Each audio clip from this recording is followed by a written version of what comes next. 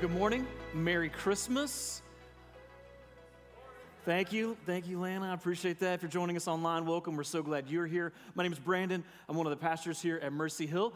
This is the first Sunday of Advent, and so we're really thankful that you chose to join us on this Sunday as we kick off the season of Advent. Advent is just a word. It means arrival. And so Advent is traditionally a time where the church of Jesus, the people of Jesus, set aside leading up to Christmas in order to reflect and think about and rejoice in the arrival of Jesus, the true King. So we've been giving out these Advent guides. Anybody got one of these last week? You could pick one up today if you want. I didn't really tell you how it works, so I thought I'd give you like a little quick overview on how it works. Advent every week starts on Sunday, and so in your guide there'll be an introduction to the week. That's what I will preach about, or Mike in a couple weeks will preach about that Sunday morning. Then that night, Sunday night, there's a family devotion for you and your family to do together. And then throughout the rest of the week is a daily reading and some activities for you to do personally throughout the rest of the week. So it's pretty easy, but what I love about it is it's something that we can do together. Sound good? Cool. So there's some more in the lobby. You can pick them up. We'll give you some instructions at the end of the service on how you can get a digital version if you like to use technology instead of actual pen and paper and that sort of thing. So good. Well, it's great to see you guys this morning. This is how the Advent Guide begins with one of my favorite stories. We've been talking a lot about it over the past couple of months, but in C.S. Lewis's book, The Lion, the Witch, and the Wardrobe, I don't know if we got any C.S. Lewis fans. I'm a big C.S. Lewis fan. But at the beginning of the book, as four children find, first, Lucy, the youngest, finds a wardrobe that leads her to a magical world called Narnia. When she arrives in Narnia, you may remember from the book, it is winter time, it's cold, and she meets a guy named Mr. Tumnus. Now, she doesn't know this at the time. Tumnus seems to be a nice enough character, but what she finds out fairly quickly through the beginning stages of the book is that Mr. Tumnus is actually tricking her, and he is going to turn her over to the White Witch. And the White Witch is in control of all of Narnia, and because of the White Witch's control, Tumnus tells Lucy that in Narnia it is always winter and never Christmas. Can you imagine a more bleak situation? That the cold and darkness, the harsh conditions of the winter don't carry with them the promise of Christmas, of the joy and goodness that comes with the Christmas season. And so Tumnus explains to Lucy that year after year, always in Narnia, it's just cold. It's just dark. It's just harsh, it's just bleak, and there is very little hope of anything else happening in Narnia. Now, you and I don't live in Narnia. We're not underneath the control of the power of the White Witch, but over the past 20 months, we have been through a seemingly never-ending winter, where many of us have experienced loss. Many of us, our lives have been reshaped and reformed in some very dramatic ways. And we have globally walked through this pandemic, often getting our hopes up that it's almost over, only to find out, maybe metaphorically speaking, that Christmas is actually not coming, that it's going to continue to endure. So what sort of hope can we hold on to in this Christmas season? Is there some goodness, some light at the end of the tunnel for us during this Christmas season? Is there hope that Christmas is coming and that the winter will not last forever?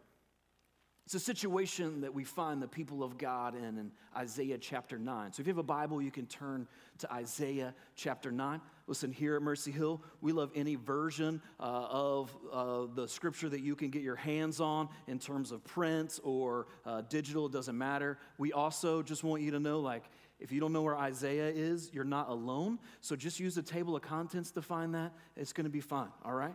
So Isaiah chapter 9. Isaiah is prophesying to God's people in a time where they are far from God. And his consistent message is that judgment is coming from God for what the people have done. This is for these people a time of winter. All the news is bleak. Everything is stark. It's all harsh conditions for the people of God in this time. Because the coming judgment is not a pandemic, but is an invading nation. And so Isaiah's been very clear. The Assyrians are coming now. And then later on in the book, he says the Babylonians are coming next. So it's like bad news on top of bad news for God's people at this time. This is what Isaiah says, Isaiah chapter 9, verse 2. The people who walked in darkness have seen a great light. Those who dwelt in the land of deep darkness, on them has light shone. Here's what he says. That you are, to God's people saying, you are in a time of darkness. This darkness is in part due to this rebellion against God, that the people have drifted further and further away from God. And the darkness is going to continue into this time of captivity. This idea, this metaphor of darkness is really the same that we would use it here and now today. It's this idea of a situation where you can't see a way out. I've told you guys before that in our house, it's pretty quiet in the mornings. I've ever told you that? The darker it is, the quieter it gets in the Nichols household. And so often when I'll get up first in the morning, and for some reason in my brain, I think that light and loud are the same. I don't know why. And so I'll try to sneak quietly around the house in the dark. But what inevitably happens is I stub my toe or I run into something and then I scream and like everybody starts waking up, right? Because in the darkness, you can't see where you're going. Trouble is found in the darkness. Not only is it confusing and not only can you see the way out, but darkness is also used to describe very often the condition of our hearts. That we have a thirst for things and a longing for things that we could only describe as dark. We're not interested in what would be the light. It is, so to speak, for the people of God in Isaiah chapter 9, winter. And there seems to be very little hope of change. Now, some of this is their own fault. In Isaiah chapter 2, God, through Isaiah, gives them an invitation. He says, O house of Jacob, come, let us walk in the light of the Lord. In other words, he's saying, turn aside from the darkness that you've chosen. Turn aside from your evil, wicked, and rebellious ways and come and walk in God's purity and faithfulness. But the people have chosen not to do that. And for some, the coming generations who are going to be in captivity, this time of darkness is circumstantial. It's not a result of their personal choices. Instead, they are just going to live in captivity to another nation. So this darkness seems hopeless, but there is a little bit of hope. If we look back at verse 1, Isaiah says, but there will be no gloom for her who is in anguish. Here's what he means. For the people who have been suffering through this time of captivity and exile, there's going to be a time when there's not going to be gloom for them. A new day is coming. In the former time, he brought into contempt the land of Zebulun and the land of Naphtali. But, he says, in the later time, the time that's coming, God's going to do something. In the later time, he has made glorious the way of the sea, the land beyond the Jordan, Galilee of the nations. Here's what he's saying. That in the middle of your anguish and suffering, this time of winter, there is going to be an answer from God who's going to provide a way out of that suffering, and that way out is going to come, he says, from beyond the Jordan, from the land of Galilee. So here we have this people who are walking and living in darkness, who have chased it in some ways, embraced this own darkness, who are dwelling in this darkness, captive in some ways to their own choices, and then also captive to things beyond their control. These people are in a situation that is somewhat like Mr. Tumnus. See, Mr. Tumnus didn't choose the winter for himself. It wasn't his choice that all of Narnia would be subjected to the rule of the White Witch.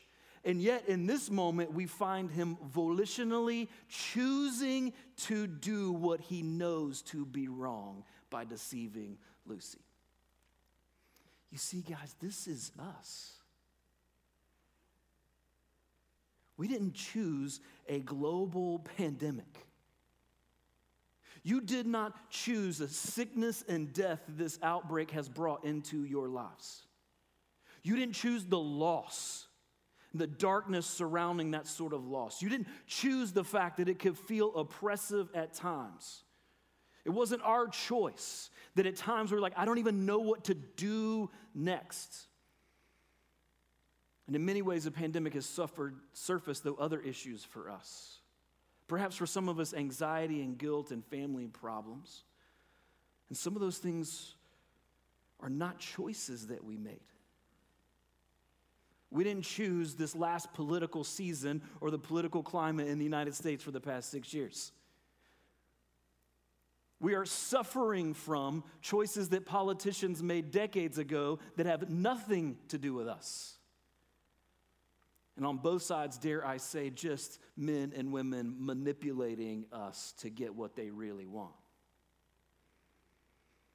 And yet, in the middle of this past insane 20 or 21 months, what has also been revealed in us is that sometimes we do choose it. Sometimes we have chased after the darkness.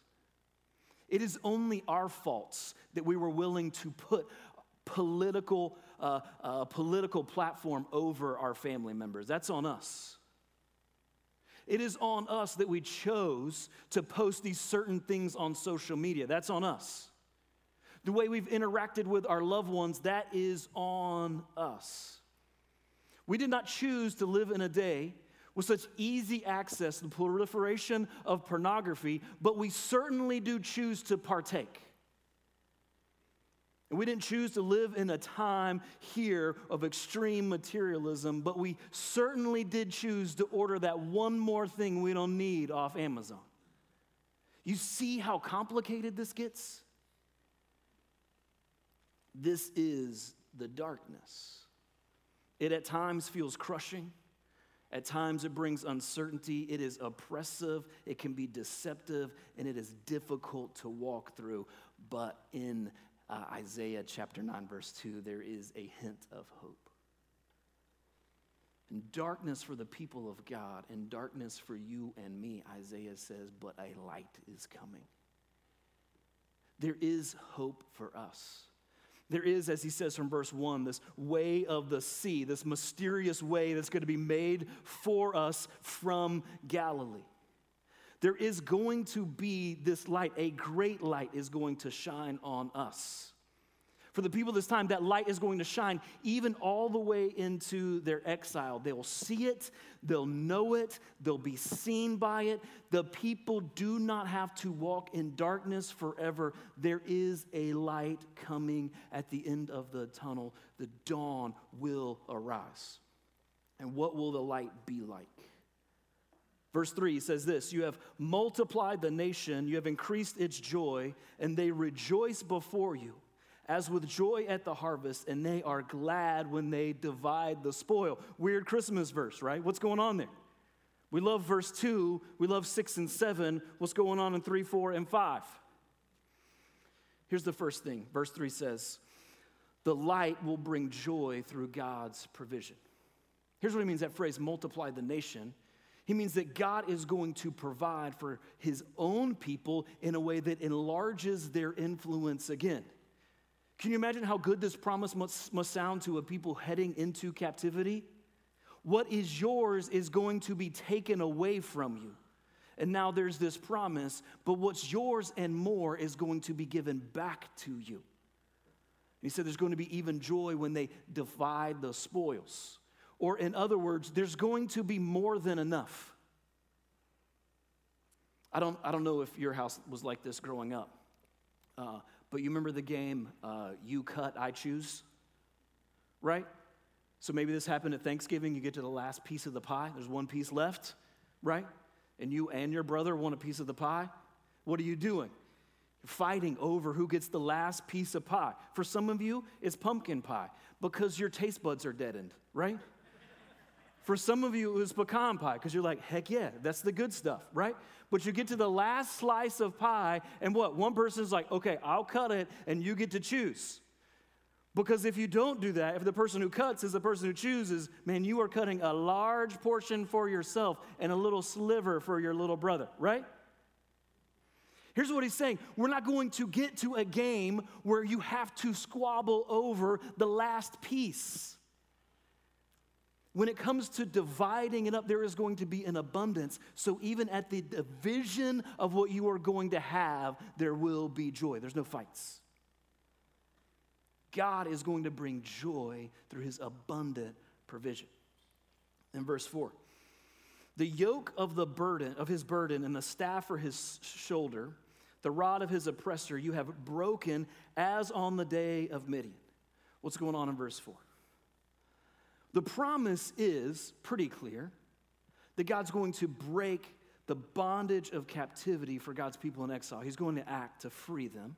There's freedom here, but what does he mean on the day of Midian? Now, some of you who are Old Testament scholars will remember all the way back to Judges 6 and 7 a character named Gideon. Anybody remember Gideon? I don't know if you remember, but God calls Gideon, and Gideon's like, who, me? Right? This angel of the Lord shows up and is like, oh, mighty warrior of God. And Gideon's like, are you talking to me? Because I'm kind of the shrimp of my family, and I'm from the smallest tribe. Like, there's nothing mighty happening here. And he's just like, yeah, I'm going to use you to deliver my people from the Midianites. So what's Isaiah want us to know? He wants us to see that God's going to deliver his people from bondage, not out of some military strength, but actually out of weakness. In Judges chapter 6, the angel says, the Lord will be with you. You want to know how you're going to do all this stuff? It's not because you've been doing CrossFit and working out. It's not because you have a superior military mind. It's not because you're incredibly intelligent. The way you're going to deliver this people is because God's presence is going to be with you. So the light is going to bring freedom through God's presence. And then this light finally in verse 5. Every boot of the trampling warrior in battle tumult, and every garment rolled in blood, and will be burned as fuel for the fire. Amen? Merry Christmas, right? Like, what is going on here? Like, this is like, it seems good. Man, darkness, the light is coming. And then we get to verse 5, you're like, man, are we fighting people? Like, is this Christmas going to be some all-out warfare, like Call of Duty in real life? Like, what is happening in verse 5? Doesn't sound very Christmassy. Here's what he's saying. Every boot and every garment. The phrases mean a complete overthrow of the oppressor. And so every instance of oppression is going to be undone. He's going all the way back to chapter 2 again. In chapter 2, verse 4, Isaiah says, he shall judge between the nations and shall decide disputes for many people. They shall beat their swords into plowshares and their spears into pruning hooks. And nation shall not lift up sword against nation, neither shall they learn war anymore. So here's what he's saying in chapter 5. The light will bring peace through God's reign. God's going to show up. This light is coming. And what God's going to do is take every oppressor who wants to turn the plow into a sword, and they're going to be eliminated off the scene. So instead, we have this vision. Isaiah's vision of when this new day is coming, when we're not going to need to fight. We're not going to need a sword. You're not going to need the new gun that you're hoping for Christmas. There's going to be no need because there's going to be complete peace through his reign. Maybe if we made this more contemporary, we would say it this way, that one day, every resource used for human trafficking will be destroyed. Just fuel for the fire. Or one day, every hard drive and server used to exploit people will be melted down. Or one day, every Uyghur camp in China used to oppress a minority people group is going to be ripped to the ground.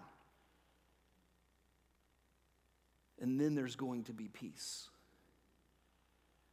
Every boot, every garment, every hard drive, every gun, all eliminated because of this new coming kingdom. You just won't need it. So who is this light? The light that's going to bring the joy of God's provision. Who is the light that's going to bring the freedom of God's presence? Who is the light that's going to bring the peace of God's reign? Verse 6. For unto us a child is born, to us a son is given, and the government shall be upon his shoulder, and his name, the light that we're looking for, his name shall be called Wonderful Counselor, Mighty God, Everlasting Father, Prince of Peace. The light in the darkness, Isaiah says, is going to be a child. And a child that is going to be given as a gift, as a present to humanity in order to set all things right. And that child is going to bring the very provision of God. That child is going to bring the presence of God. And that child is going to usher in the reign of God. Now, some people think that Isaiah is referring to a child that would have been born about this time. His name would be Hezekiah. You can read about Hezekiah in 2 Kings.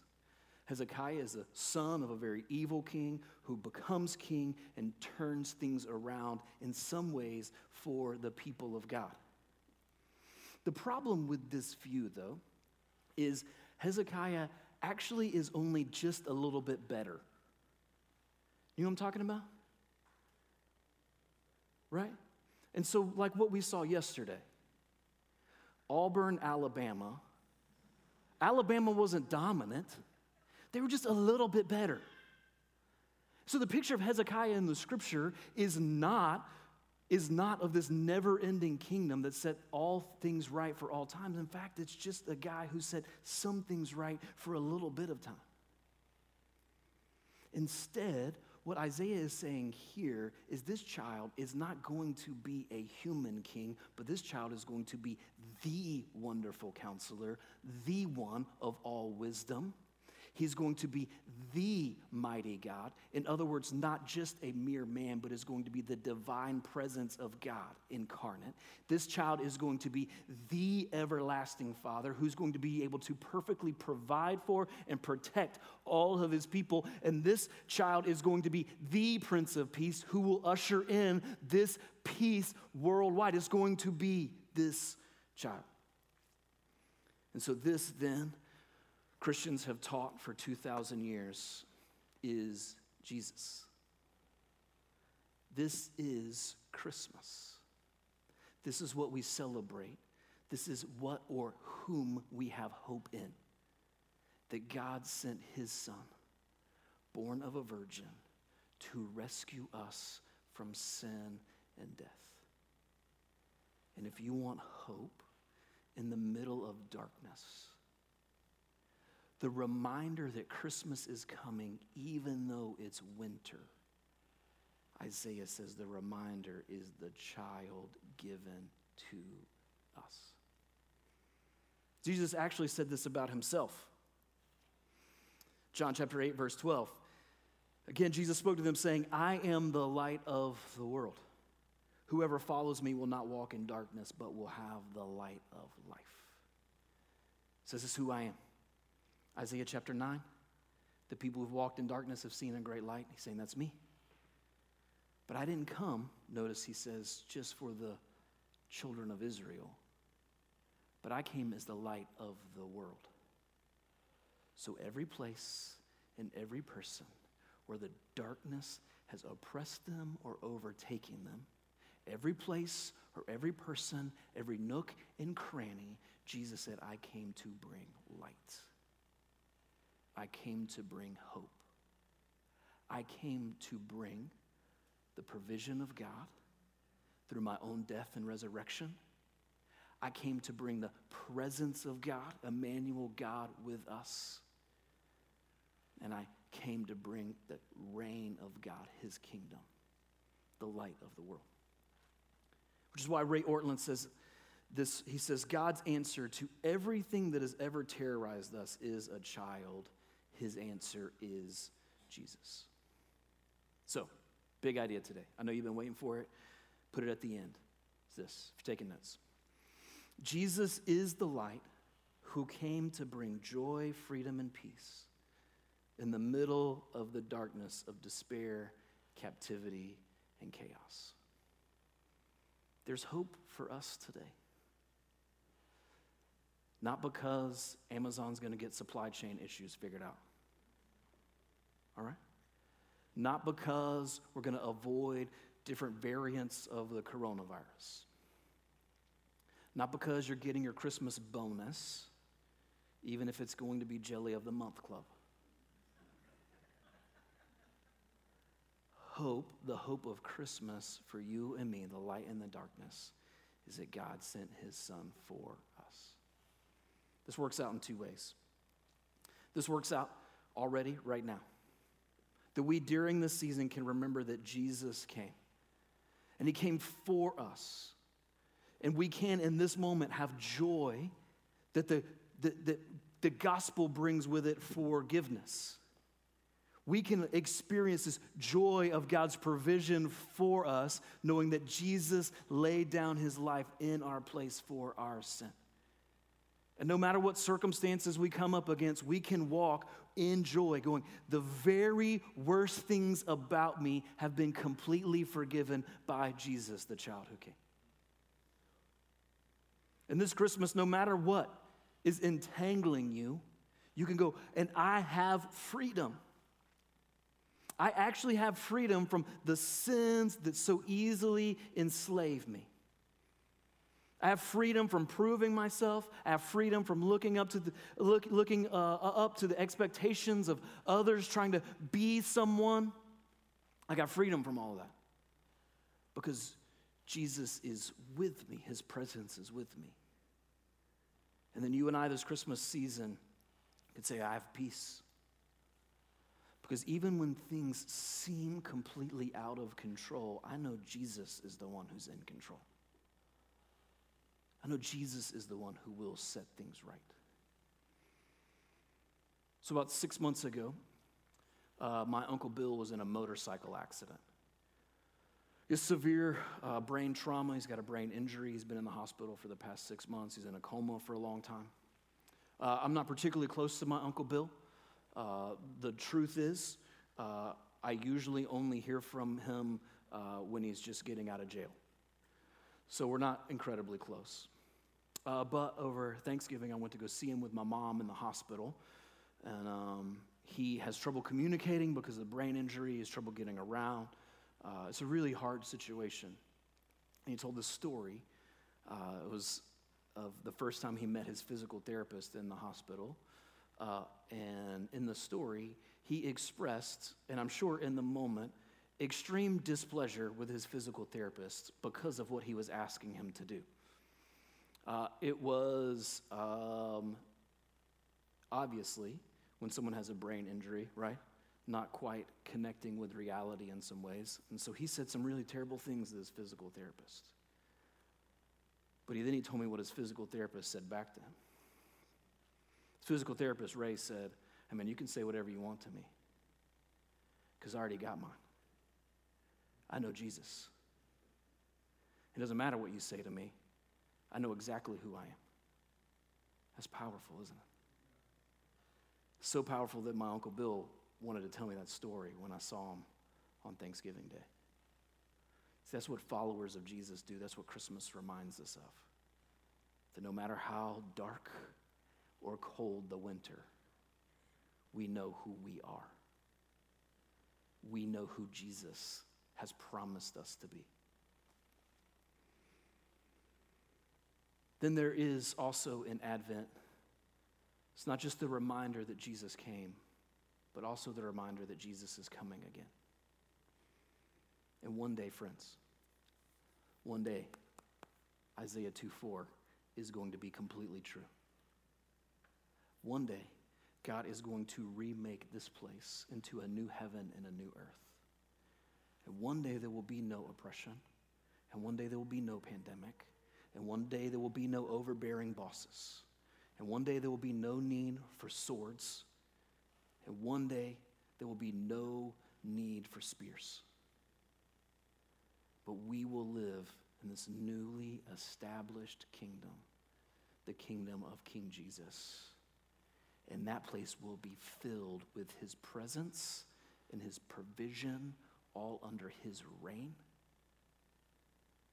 full of joy and peace, complete freedom from what currently entraps us.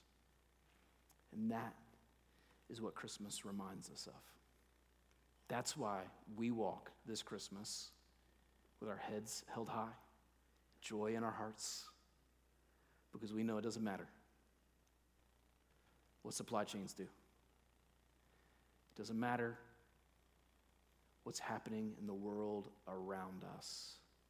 We know and trust that Jesus has made us his own and that he is returning again to make all things right.